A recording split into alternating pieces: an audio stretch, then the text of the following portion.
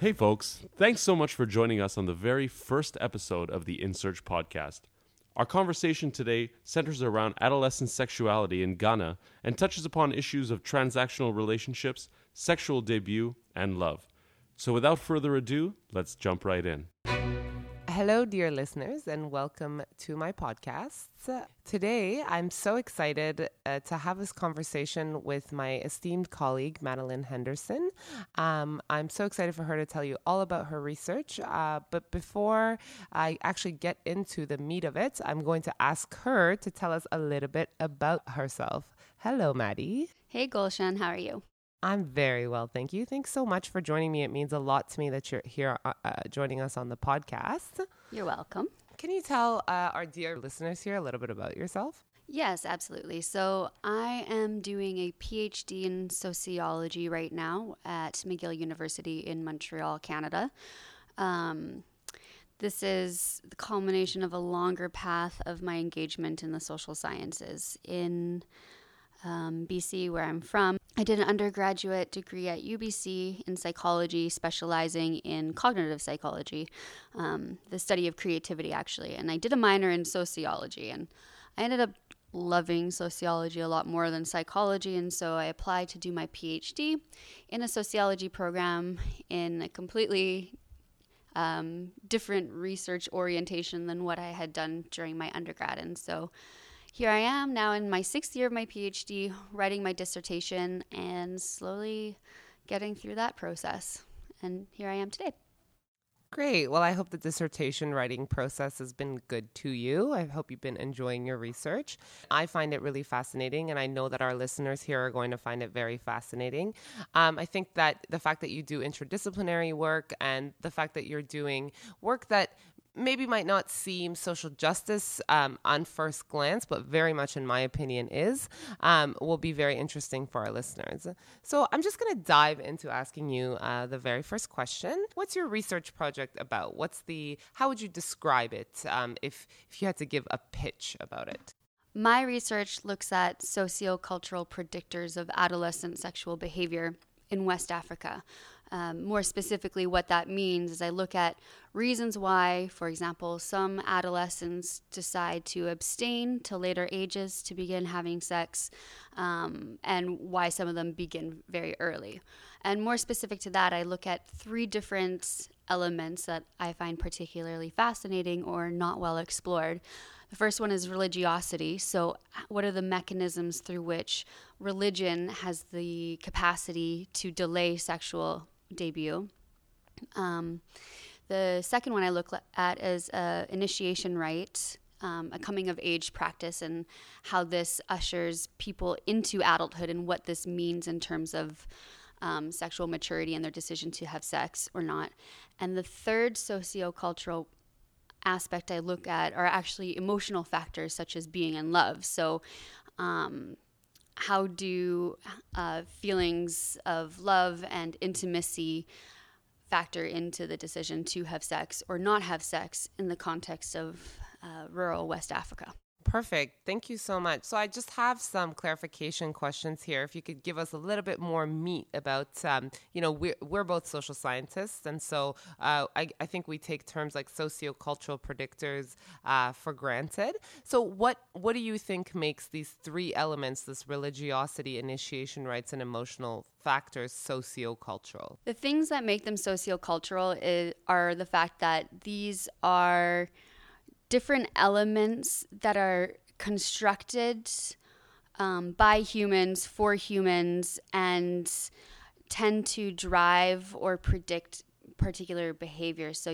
religion gives us rules for how we should conduct ourselves, particularly in the domain of sexuality. But of course, it's not just the literal prescriptions that come from, scripts like the Bible, but it's also the social norms that we create around these prescriptions. And of course, these social norms change depending on where you are. So when I talk about sociocultural factors, I'm talking about the things that humans collectively have decided to put together as rules or pathways that guide our decision-making processes. And in my case, it's in terms of how do we deal with sex, or what sexual decisions do we make, and how do things like cultural practices such as initiation rites, religion, and also just emotional scripts, the emotional stories we tell ourselves about our relationships with other people. How do these guide our behaviors? Fantastic. That's so fascinating.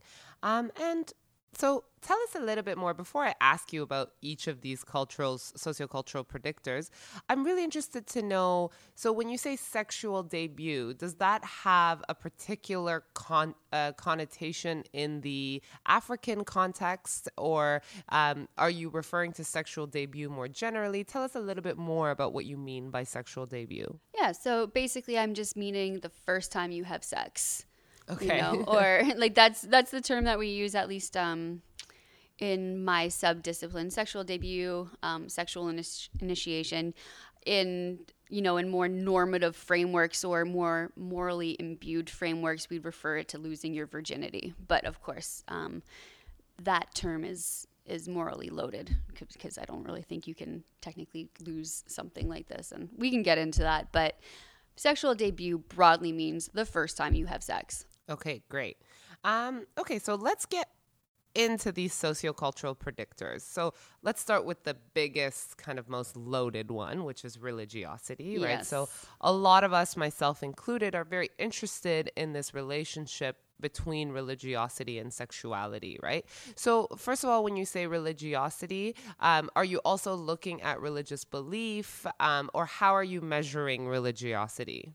So there's two different ways that, at least currently in the discipline of any sort of religious study or studies that focus on religiosity and how it shapes human behavior, there's two facets of religiosity. One is extrinsic religiosity and the other one's intrinsic. Extrinsic religiosity refers more to the behaviors or performances of religiosity. So how often do you attend church? How many extracurricular activities are religious based? Anything that shows to other people or is signaled to other people that you are embedded within some sort of religious community. Intrinsic religiosity, on the other hand, is the importance of religiosity to one's internal self or their personal behavior. So on a survey, we might ask a question like, on a scale of 1 to 5, how important is your religion in shaping your everyday decisions? So this factor of religiosity looks more specifically at the internal experience of being religion as opposed to the external performance of religion, such as church attendance. Right. Okay. And so what are you finding in your research right now in terms of this first sociocultural predictor? How is religiosity affecting sexual debut?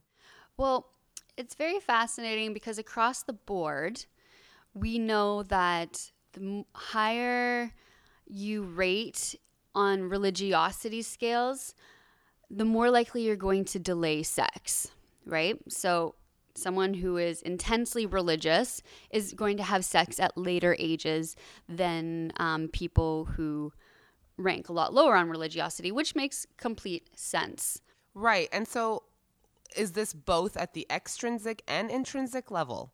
Yes, I mean, generally speaking, we tend to use the two measures together, but they have different mechanisms. So when you're talking about extrinsic religiosity, it usually functions in the sense of group norms. So if you go to church a lot and you have a lot of extracurricular activities that are part of your church subculture, you're more likely to be embedded within a network of people who also hold the same norms around sexuality. And of course, if you, for example, are part of the Christian network, those norms around sexuality are going to be spoken in the language of abstinence, waiting until marriage. So extrinsic religiosity works through being connected to particular networks that have restrictive, if you want to call it that, norms around sexual debut.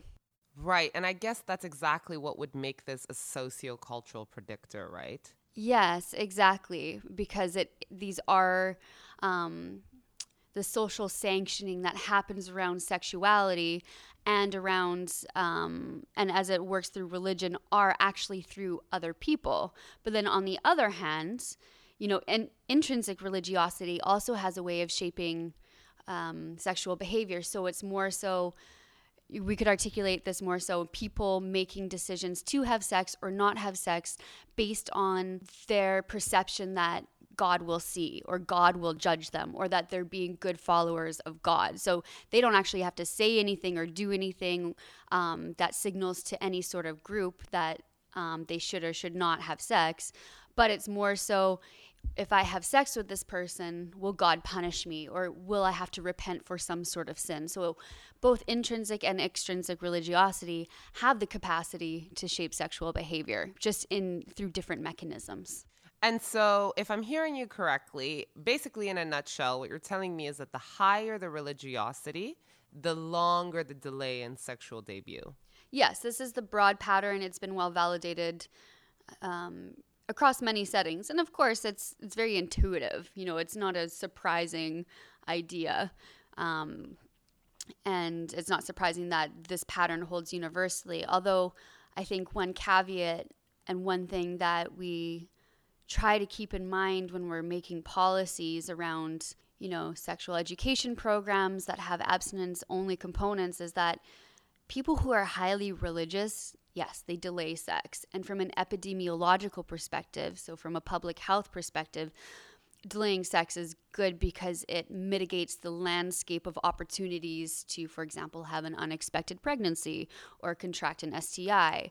But full abstinence until marriage is rarely a reality for most people, particularly adolescents. So when we're talking about abstinence-only sexual education programs, the double-edged sword about religion is that, yes, it delays sex, but by the time adolescents eventually have sex, which they often do before marriage, before they're in some sort of like intensely monogamous union, is that they don't have the education that they need to protect themselves. So religious adolescents are less likely to have sex younger, but when they do, they're less likely to use condoms. They're less likely to be comfortable with them, know how to get them. They're stigmatized, particularly in some denominations which don't even condone contraceptive use even within marriages.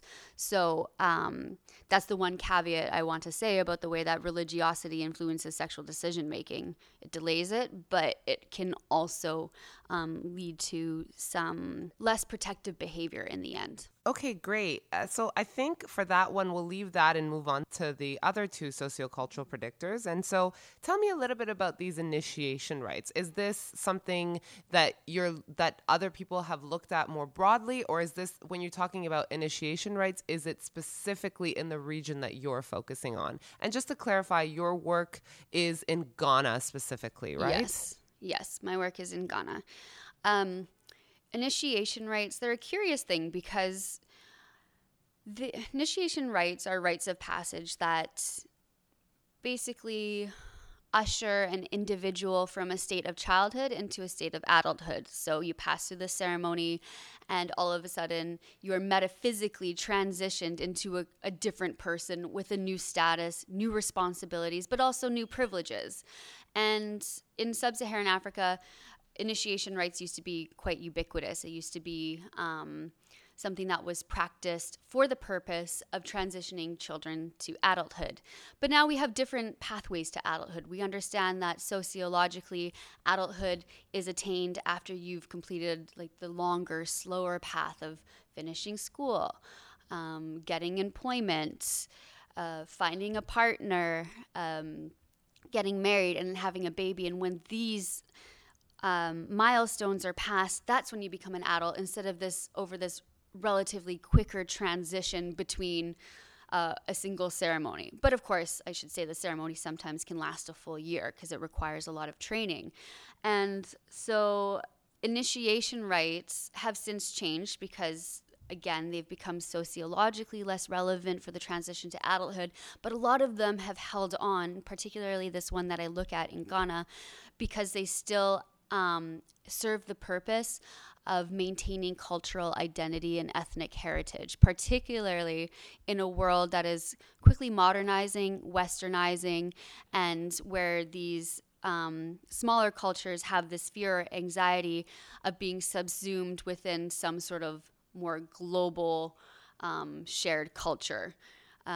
So the reason why a lot of these initiation rites continue to be practiced, despite the fact that we don't consider an adolescent who just goes through this rite to be sociologically an adult, they're hung on to for these particular reasons. And the rite I look at in Ghana is particularly visible because most initiation rites in Ghana have all but disappeared. And so this one, it's practiced by this ethnic group called the Krobo. And the Krobo are a pretty small ethnic group within Ghana. There's about 200 different ethnic groups in Ghana, and they're not that well represented among them, but this initiation rite brings them a lot of visibility, particularly because it's the only enduring initiation rite in Ghana. Right. And just to add a little bit of cultural relativism in here. So, when you're talking about initiation rites, can we conceive in a heterogeneous Western society, can we conceive of any existing initiation rites here? Yeah, the bar and bat mitzvah. Right. That would be the coming of age ceremony that would be most visible that we can understand here. And this initiation rite with the Krobo population, what is it called? Depot. Okay. So you look then at the effect of this depot ceremony on sexual debut. Yes, because in the past, girls used to be initiated around late adolescence, and when we're talking about pre-colonial times, so before Europeans started traveling to start colonizing sub-Saharan Africa. And so it was a rite that girls would usually go through around late adolescence. And there's this very strict taboo that exists around the depot initiation rite, whereby if you have sex before the rite, the spirits and ancestors will catch you, and you will be expelled from the Krobo community. You will have lost your identity, and it's basically a death sentence. And so the depot initiation rite had a very heavy hand in regulating adolescent sexual behavior.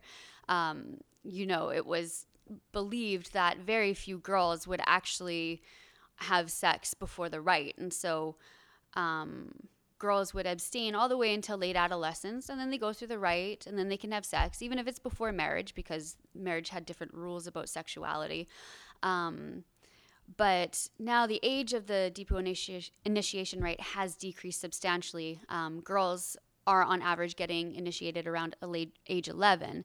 And so the common perception across Ghana is that Krobo girls are far more sexually permissive or promiscuous because they still practice this initiation rite. But the problem is that girls at 11 years old, once they go through this rite, believe they still have the same permission to begin sexual debut.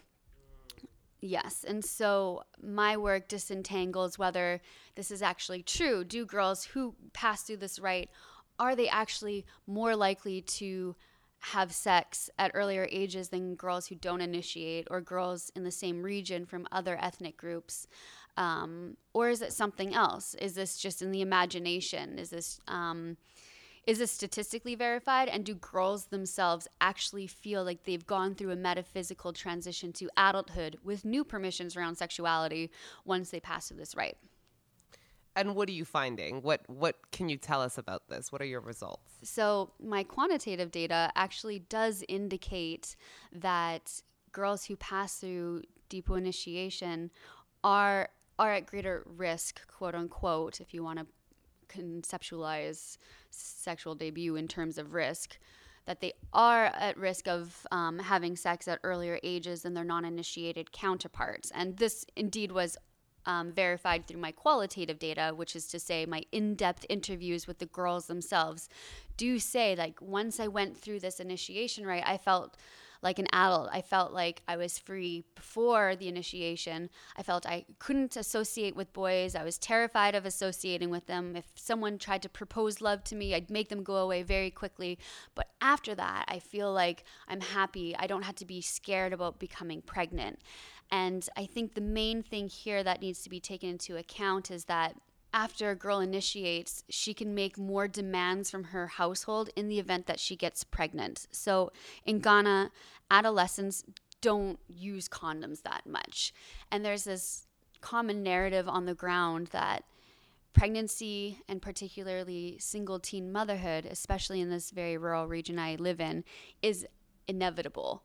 So long story short, if you associate with boys, it's inevitable that sex is going to happen. And if you have sex, it's inevitable that you're going to get pregnant. And if you get pregnant, it's inevitable that you're going to end up as a single teen mom.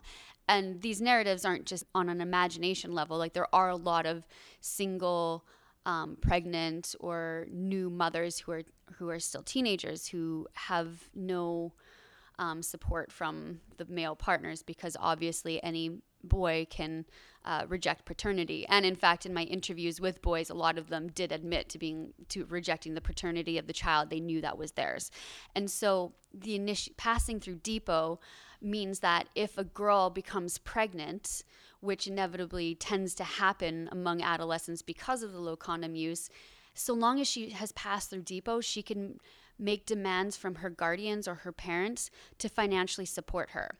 If she got pregnant before the rite, it brings such a curse or shame and stigma to the parents, who care more about the ceremony than the girls themselves, that she would be removed from her household and sent to a different village, different town, different community to live with some distant relative where her schooling is going to stop and she's not going to get the same kind of support. So when we're talking about the transition through to adulthood through DIPO, it's not that the girls all of a sudden think that they're adults and they can do what they want, but the landscape of risk and opportunity changes fundamentally after they pass through the rite in terms of what kind of support they're going to get when they become pregnant. So 2 follow-up questions that I have for that. The first is that it's really interesting that you're talking about this heavy hand of DIPO from the onset until now, and this heavy hand still persists, and it so fundamentally shapes not only the societal expectations, but also these feelings of agency and demands that these young girls have after having passed through DIPO. And so I'm wondering how something like DIPO then compares to, let's say, marriage, right, which is another kind of well-ingrained initiation rite. So is DIPO almost more important than marriage in this sense? Or is it something that compares equally, or would you even compare them? In terms of agency, you mean? And the agency it confers upon girls in terms of their decision-making? So in both the agentive sense and the societal sense, right? So, to compare it to marriage directly, when people get married, this kind of phenomenon that you're also explaining with DIPO, that, well, now you kind of have carte blanche to, live your life, if you will, without any judgment or any shame on your family, right? So that's the societal part. And then also that if you're married, you now have the right to demand things from your significant other or your partner. I'm wondering how heavily that compares to the significance of DIPO. Are those things that are comparable, or is one more stronger than the other? So let's say if a young girl gets married before doing DIPO, is marriage weighed more heavily than DIPO would be? That's a really interesting question. I haven't thought about that in depth, but I would say that DIPO confers a different kind of agency because it confers an agency that allows a girl to make demands of her household in terms of her well-being after she initiates. But it's not the agency that initiated girls have terrifies the community, because they see DIPO as being a license. They actually put it this way. They say it's like giving her a driver's license to do whatever she wants. And so in some ways, it does grant her individual agency, but I would imagine that in the context of marriage, that agency is more intimately intertwined with another person, aka her spouse. And so I would say the kind of agency is different, because all of a sudden, when she goes through DIPO, she has a lot of sexual agency, in her mind at least. And by technical standards, by technical quote unquote traditional standards, she does. Because back in the day, girls could have sex before marriage so long as they passed through depot. And in many cases, it was actually encouraged, particularly if her father didn't have any sons, then she could conceive and those kids would belong to her father's household. Anyways, I almost would think of depot as being granting girls more agency than marriage in itself. And of course, it depends on the context of marriage, which is rapidly changing across sub-Saharan Africa. So in the past, people would select partners based on they were more like kin-based selection efforts. So people would marry people who parents would want their kids to marry. These people were chosen by parents, by grandparents to unite different families. So it was a very pragmatic form of marriage. Increasingly, younger cohorts are selecting partners based on more individual considerations, such as, do I feel like I'm in love with this person? Do I feel intimate connection? And kin, on the other hand, family, have a much further decreased role in this decision-making process. So marriage in itself and the process of getting marriage has become more agentic with time. And so I do see parallels between the kinds of agency that transitioning into adulthood via depot or transitioning to another form of adulthood through marriage does give girls similar amounts of agency, or we can see that process happening, but just in different ways. But of course, again, in marriage, your agency as a woman in sub-Saharan Africa is still tethered to the person you choose. And their expectations for what the marriage looks like. So there are still obviously some constraints, and there's obviously still a lot of constraints for girls after they've passed through depot. You know, shame is definitely still an element of being an initiated girl. They're considered to be promiscuous. They're considered to be, rogue. So despite the fact that they do have these technical capabilities to do what they want sexually, on a whole other level, they're still looked down upon, which is ironic because it's actually obligatory for them to go through it. And oftentimes the girls don't want to go through it themselves. It's the parental demand or the grandparents' higher order influence, making sure that the girls go through the right. Interesting. And so that's actually what the other question I was going to ask you is, so on the one hand, I hear this as being a right that's expected of you. On the other hand, it seems that it's something that's also sought after by the girls, but you're saying it's not. The girls don't want to do the depot themselves. It depends. So I think at a base level, this is something that grandparents and guardians want them to do to preserve cultural heritage. They still see the symbolic importance of participating in the rite. Girls themselves don't necessarily, and particularly since there's this antagonism between the practice of traditional customs such as depot and what we would call modern religious systems such as Islam and Christianity.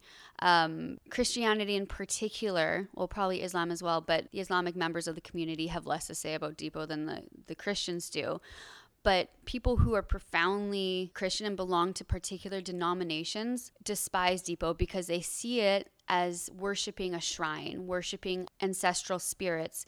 And within Christian doctrine, it's sinful to worship another God beyond the God that is offered through Christianity. And so there's these competing discourses on the ground whereby depot is considered by many as absolutely necessary. You're not a Krobo unless you go through it. But on the other hand, it's sinful to go through it. And this all kind of comes to the best way to demonstrate how antagonistic these two forces are is that the common narrative is that the churches always say, don't put your girls through depot. It's sinful. We don't do that. We're beyond that. We are modern Ghanaians. We do modern religion. These are things of the past. But even the pastors will sneak their girls away to villages outside of their own and have them initiated. So the same people who are voting or preaching within their congregations to not do this are still secretly doing it underground because they can't envision their girls not passing through it because they believe that it thwarts their ability to marriage. A girl who is not passed through Depot is not a Karoba woman, and therefore she's dirty, she's unclean, and she's unfit to marry. So girls themselves, because they're coming of age in an era where modern Christianity has a heavier hand in their daily life, their daily ideologies, a lot of them actually don't want to go through what they have learned to be a sinful ceremony. So one of the reasons why they actually initiate girls at earlier ages in the past is because it's easier to convince an 11-year-old to just go through the ceremony, just get it done. You might not understand it, but it's what we do. It's a practice of our forefathers, versus an 18-year-old who has already gone through a much more intensive socialization process through her school, which is likely religious, and through her church, which, by the way, Sub-Saharan Africa is arguably the most religious place on earth. You know, people go to church 4 days a week. Wow. Oh, it's part of I was woken up by church songs frequently during my fieldwork.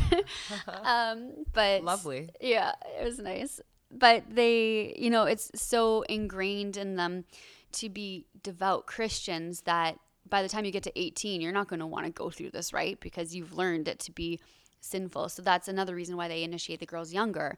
So the irony is that a lot of girls don't really care about the rite or don't revere the rite in the same ways that adults do. But nevertheless, they see that passing through Depot grants them particular permissions that are appealing to them, because in Sub-Saharan Africa, girls often use romantic sexual relationships as a pragmatic means to secure resources. So for example, if you have a boyfriend, he's going to take you to the market and buy you a nice dress that your parents couldn't afford. Or if you're in a more even economically precarious situation, it could be for him to help you pay for food for your family. So girls see Depot, like, despite the fact that they might not have internalized the heritage part of it or how important it is because they're just modern adolescents, they nevertheless see that there's a pragmatic outcome of going through this rite. So a lot of girls don't want to go through it because they see it as being sinful, but then a lot of girls are also like, okay, put me through it. Hurry up, because like I really want to start having boyfriends.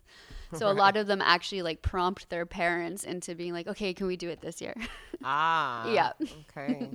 So fascinating. And, you know, just to kind of segue into your next sociocultural predictor, I hear you saying within these initiation rites, there's so many emotional factors that are embedded, right? So I hear pride, I hear shame, I hear, love. And so if you could tell us a little bit about this third sociocultural predictor, which is the emotional factors that predict sexual debut and how, that would be great. Sure. I think the best way for me to get into this is to talk about how I even stumbled across this research question. Like, why do I care about romantic love in terms of Sub-Saharan Africa?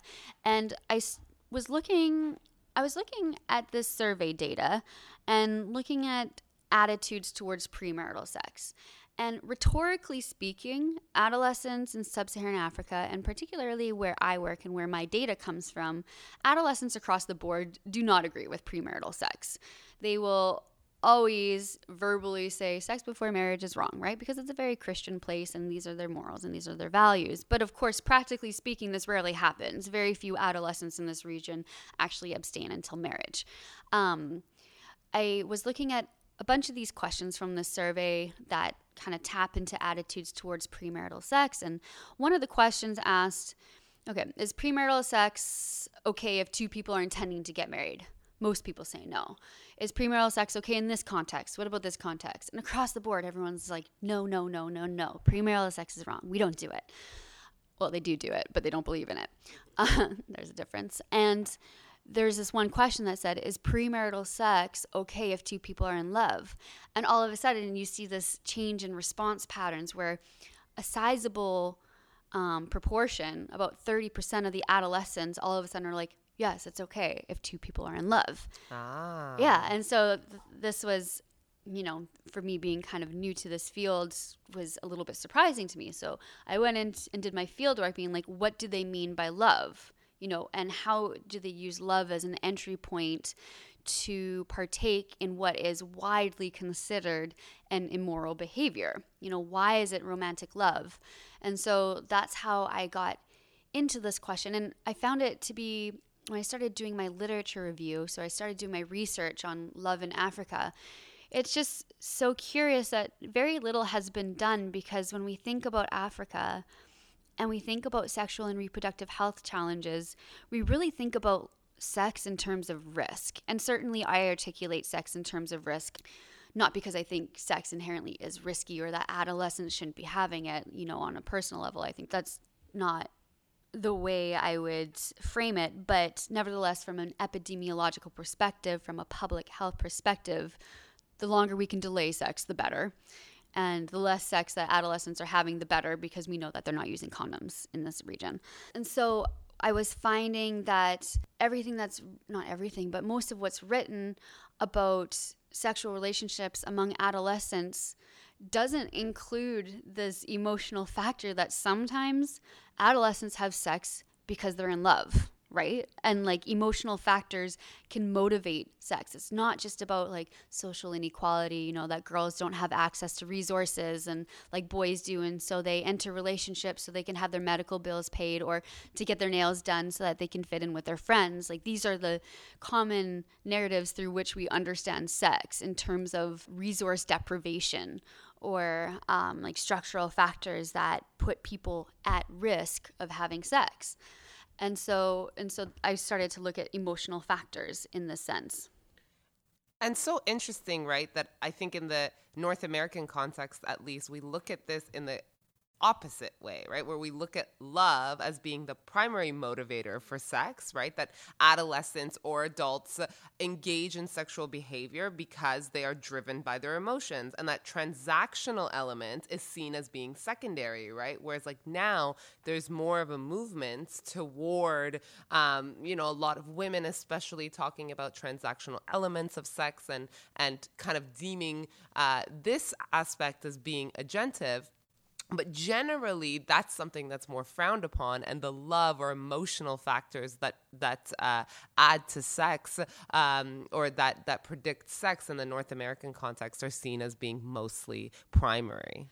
And I think that point is one of the main underlying themes of this particular question that I don't know if I'll specifically address within my dissertation per se, but when I tell people that I study sexual and reproductive health issues in sub-Saharan Africa, they're always like, oh, it's so different over there. Or like, wow, you have your work cut out for you. But what I truly find is that there's more similarities than differences between adolescents in sub-Saharan Africa and adolescents here, or even young adults, or even adults in general in terms of their sexual decision-making and romantic decision-making. It's just that if you're having sex in sub-Saharan Africa and you get pregnant, the outcomes for you are going to be fundamentally different than if you're a Canadian woman who got pregnant during adolescence. We have a lot of different safety nets for that.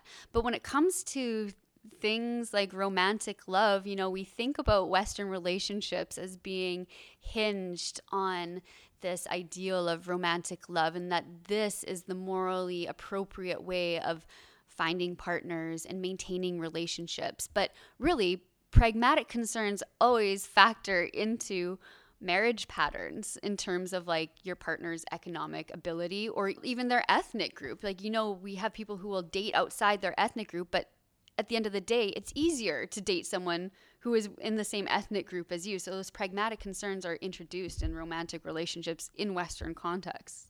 Which also just goes back to this notion of how much, this notion of romantic love is westernized through colonial kind of rhetorics, right? Because we think of romance as belonging firmly in the Western world because, well, Disney said so, right? And so it's so interesting hearing the way that, it could be actually eliminated or not even thought of in an entire body of research because of these colonial kind of preconceived notions of what love is and where geographically it belongs.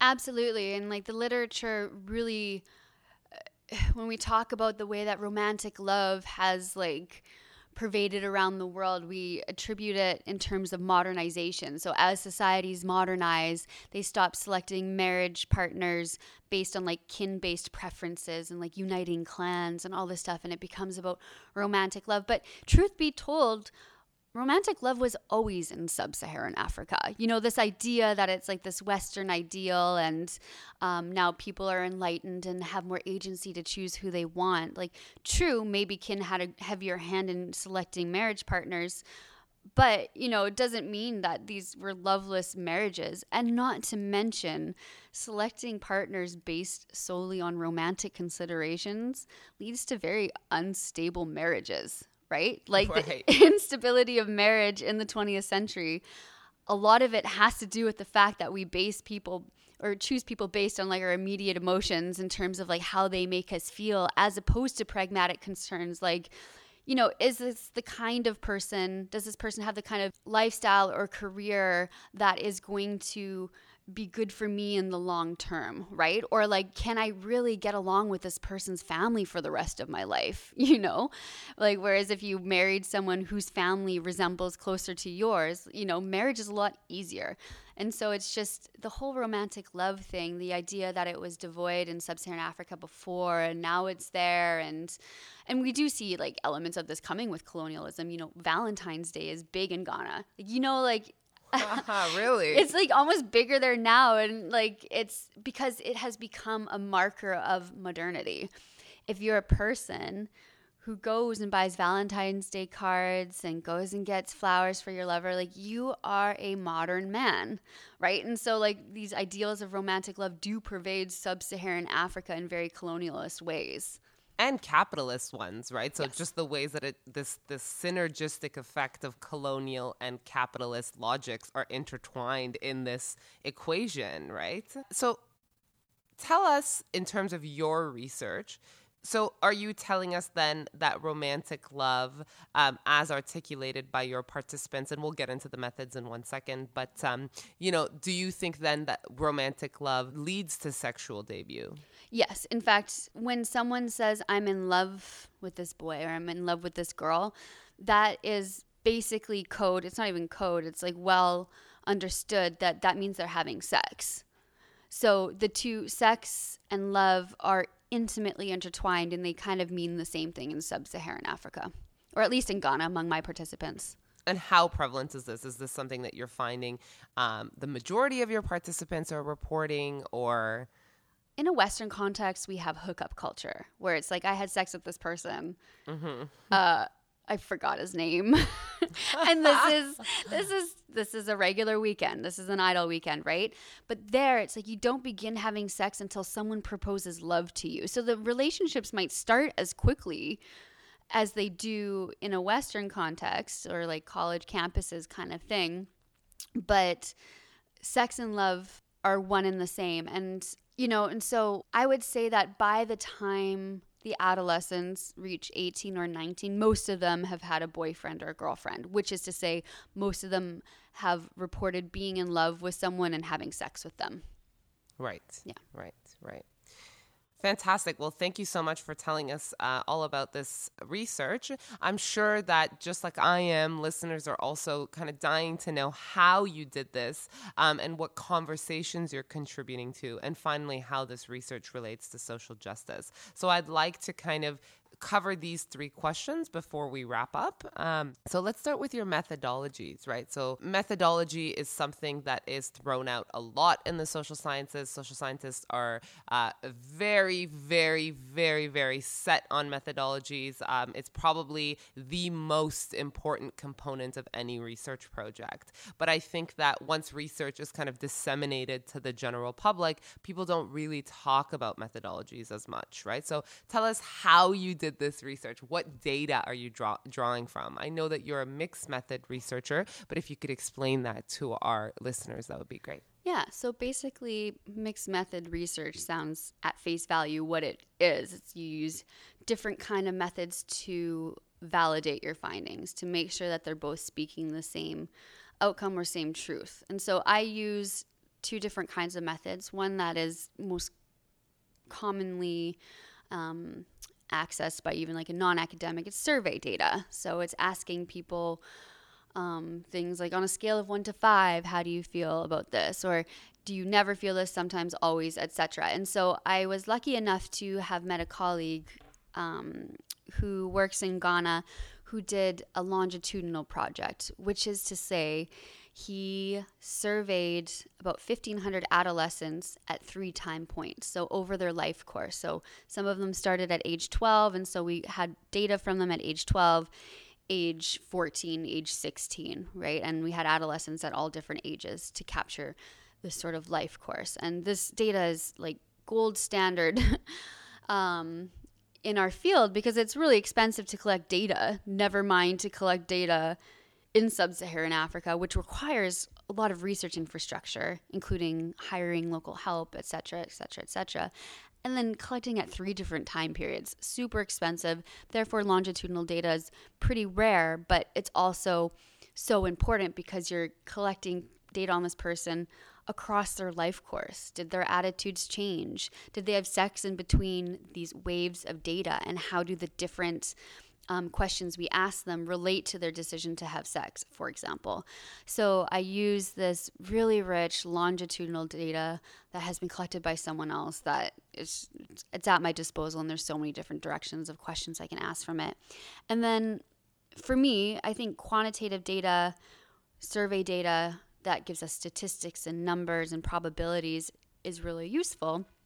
But it's also good they don't get into the nuance of a question. So I could ask, do you, on a scale of 1 to 5, how much do you agree that premarital sex is bad? And people might be like 4 or 5, but it doesn't get into the why or how of this association. So we can say, oh, religious people are more likely to answer this question this way, but we don't know why they do, and we don't know how or under what circumstances they might change their opinion, or what are the greater powers may be that are influencing them to answer the question that way. And so that necessitates qualitative work, so in-depth interviewing, which I think we can liken to, if anyone's ever been to therapy, it's basically like like being probed in depth, like in that sense. Like, oh, you think premarital sex is wrong?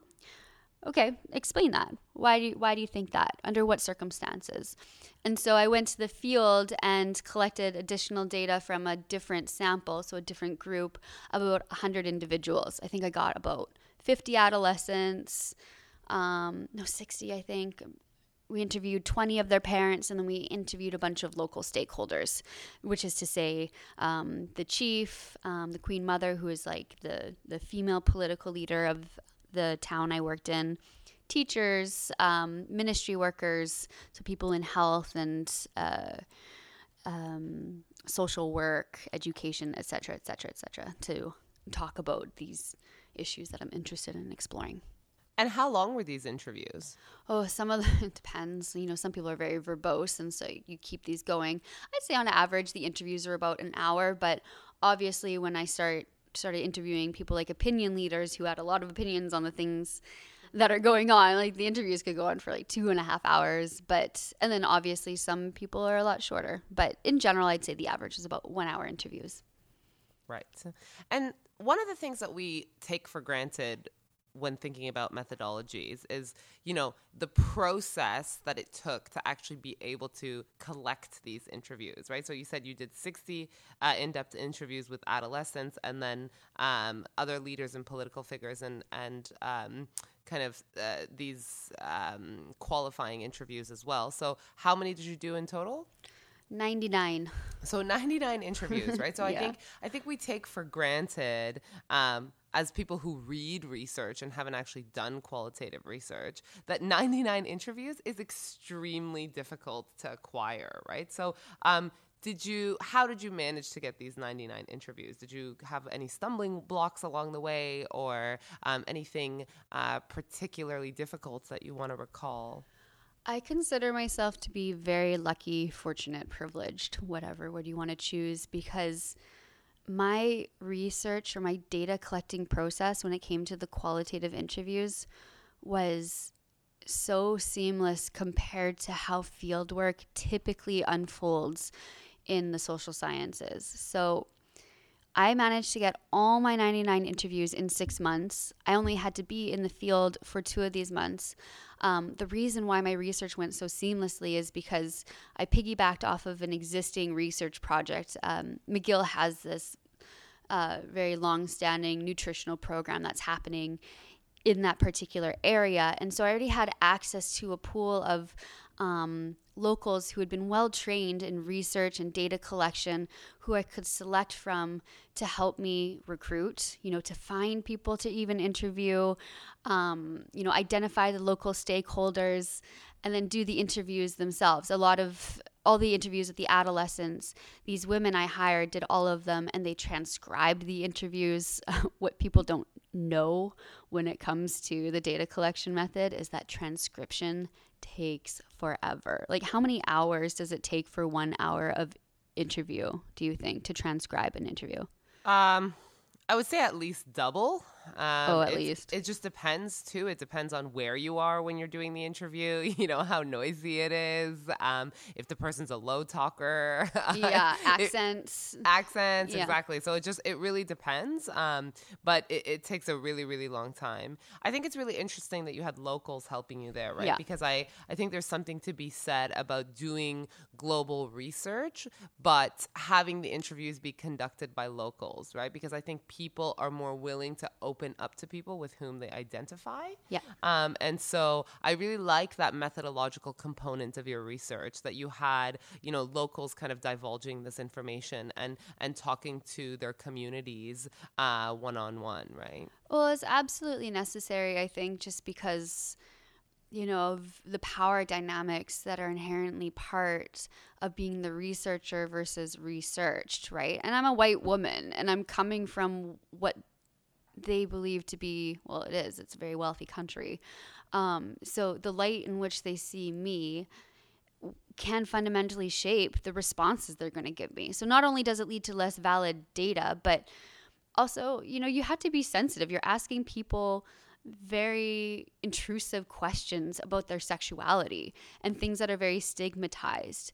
And, I feel like not only does it lend itself to better data if they feel like they can talk more candidly with people who they can relate to, but also like the research process, the interview process for them should reap benefits just on a very singular level, in the terms of like, now you get to talk about something with somebody that you never really get to talk about with other people. So let's make this a comfortable experience. Let's make this like a cathartic experience where you can just talk with full confidentiality with someone you trust. And ultimately, and this is a nice process or a nice outcome that happens from qualitative research, is that participants usually really enjoy the interview itself. And I feel like had I inserted myself into the interview instead of finding a local woman to do it for me, that the interview process would have been uncomfortable for a lot of these adolescents to talk about things like sexuality. So it was good for me, like it works for me in very instrumental outcomes in terms of having other people doing all these interviews simultaneously. But I also think it's just more protective emotionally for the person whose data you're basically taking from. Absolutely. So just to recap, so you drew on the survey data that had been collected that encompasses 1,500 surveys, and it's longitudinal. So with the same group of people over the course of their life 3 times. Yes. And that's your quantitative data. Yes. And then your qualitative interviews. So you have 99 qualitative interviews, 60 of which are with adolescents who have presumably, gone through their sexual debut. Not necessarily. No, I took the age range of 15 to 18 for my qualitative interviews. So there would be a lot who haven't had sex and a lot who have. And I tried to purposely sample to have both, right? I didn't want to just talk to everybody who have had sex, because I also want to talk to the people who are waiting, who are delaying. And why are you delaying? So I had people who did have had sex and people who have not. Interesting. Okay, great. And then the remaining were with kind of political figures, leaders, community, elders, people in those kinds of positions. Exactly. All right, great. Thank you. And so let's talk just very briefly about the kinds of conversations. I think we've kind of encapsulated that in our conversation so far, but maybe we could just, if you could touch briefly on what kind of conversations within your research domain you're contributing to. A lot of the conversations I can insert myself into and seamlessly are public health conversations. How do we delay sexual debut? Or how do we encourage condom use? Or how can we make sure that pregnancy isn't an immediate stumbling block for a girl's social or economic trajectory later in her life? So the conversations I contribute to in that realm usually think about sex in terms of risk, or usually, or have like kind of these more biomedical understandings of human behavior, because we have this one outcome, which is to like reduce disease, reduce pregnancy. So a lot of the conversations I insert myself into are very health-oriented, public health-oriented, therefore epidemiology, etc. But then, as someone who is white and traveling to sub-Saharan Africa to study essentially sexuality, I also have to encounter a lot of critical theories. So theories that almost take a more meta perspective of like analyzing the research or researching the research that's being done. So more so looking at like, what are we doing here? What has been done in the past in terms of people from wealthier countries traveling to poorer countries to analyze, look at data, and draw conclusions from our Western perspective. So like I said, sometimes these two different conversations, the biomedical or health or epidemiological one, is actually in stark contrast to what are really post-colonial critical studies that on the very end of the spectrum think that biomedical science has no place in sub-Saharan Africa. And it's time for Western people to stop going and observing African sexual behavior and articulating it in terms of risk, because this is part of a longer pattern of white people going to sub-Saharan Africa and observing their behavior. And in the past, it was done under the guise of religion. These people are so morally backwards, but now we use a biomedical framework to be like, well, their sexual behaviors are risky or they're bad for health. We don't use moral narratives as saying these are sinful behaviors, but we still have a way of moralizing through the objective, quote unquote, science or practice of science. And so I'm constantly in this kind of existential crisis because I move between these two things, because we don't want adolescents to have sexually transmitted infections. We don't want girls to have unwanted pregnancies. And I mean unwanted pregnancies. Some adolescent girls want to get pregnant.